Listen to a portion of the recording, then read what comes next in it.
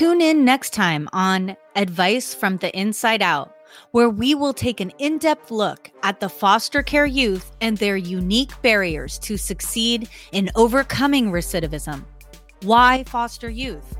What does the overrepresentation of foster youth in our juvenile justice system tell us about the importance of having a stable home life?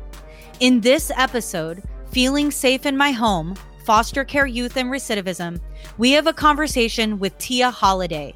She is the post-secondary education lead at Intentional Futures. It was never a secret in my family that I was a foster kid.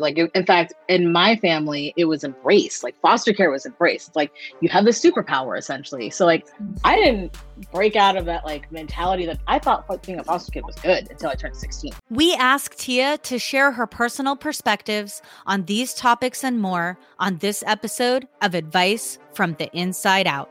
This is Kamish Liss signing off for now. See you next week on Advice from the Inside Out.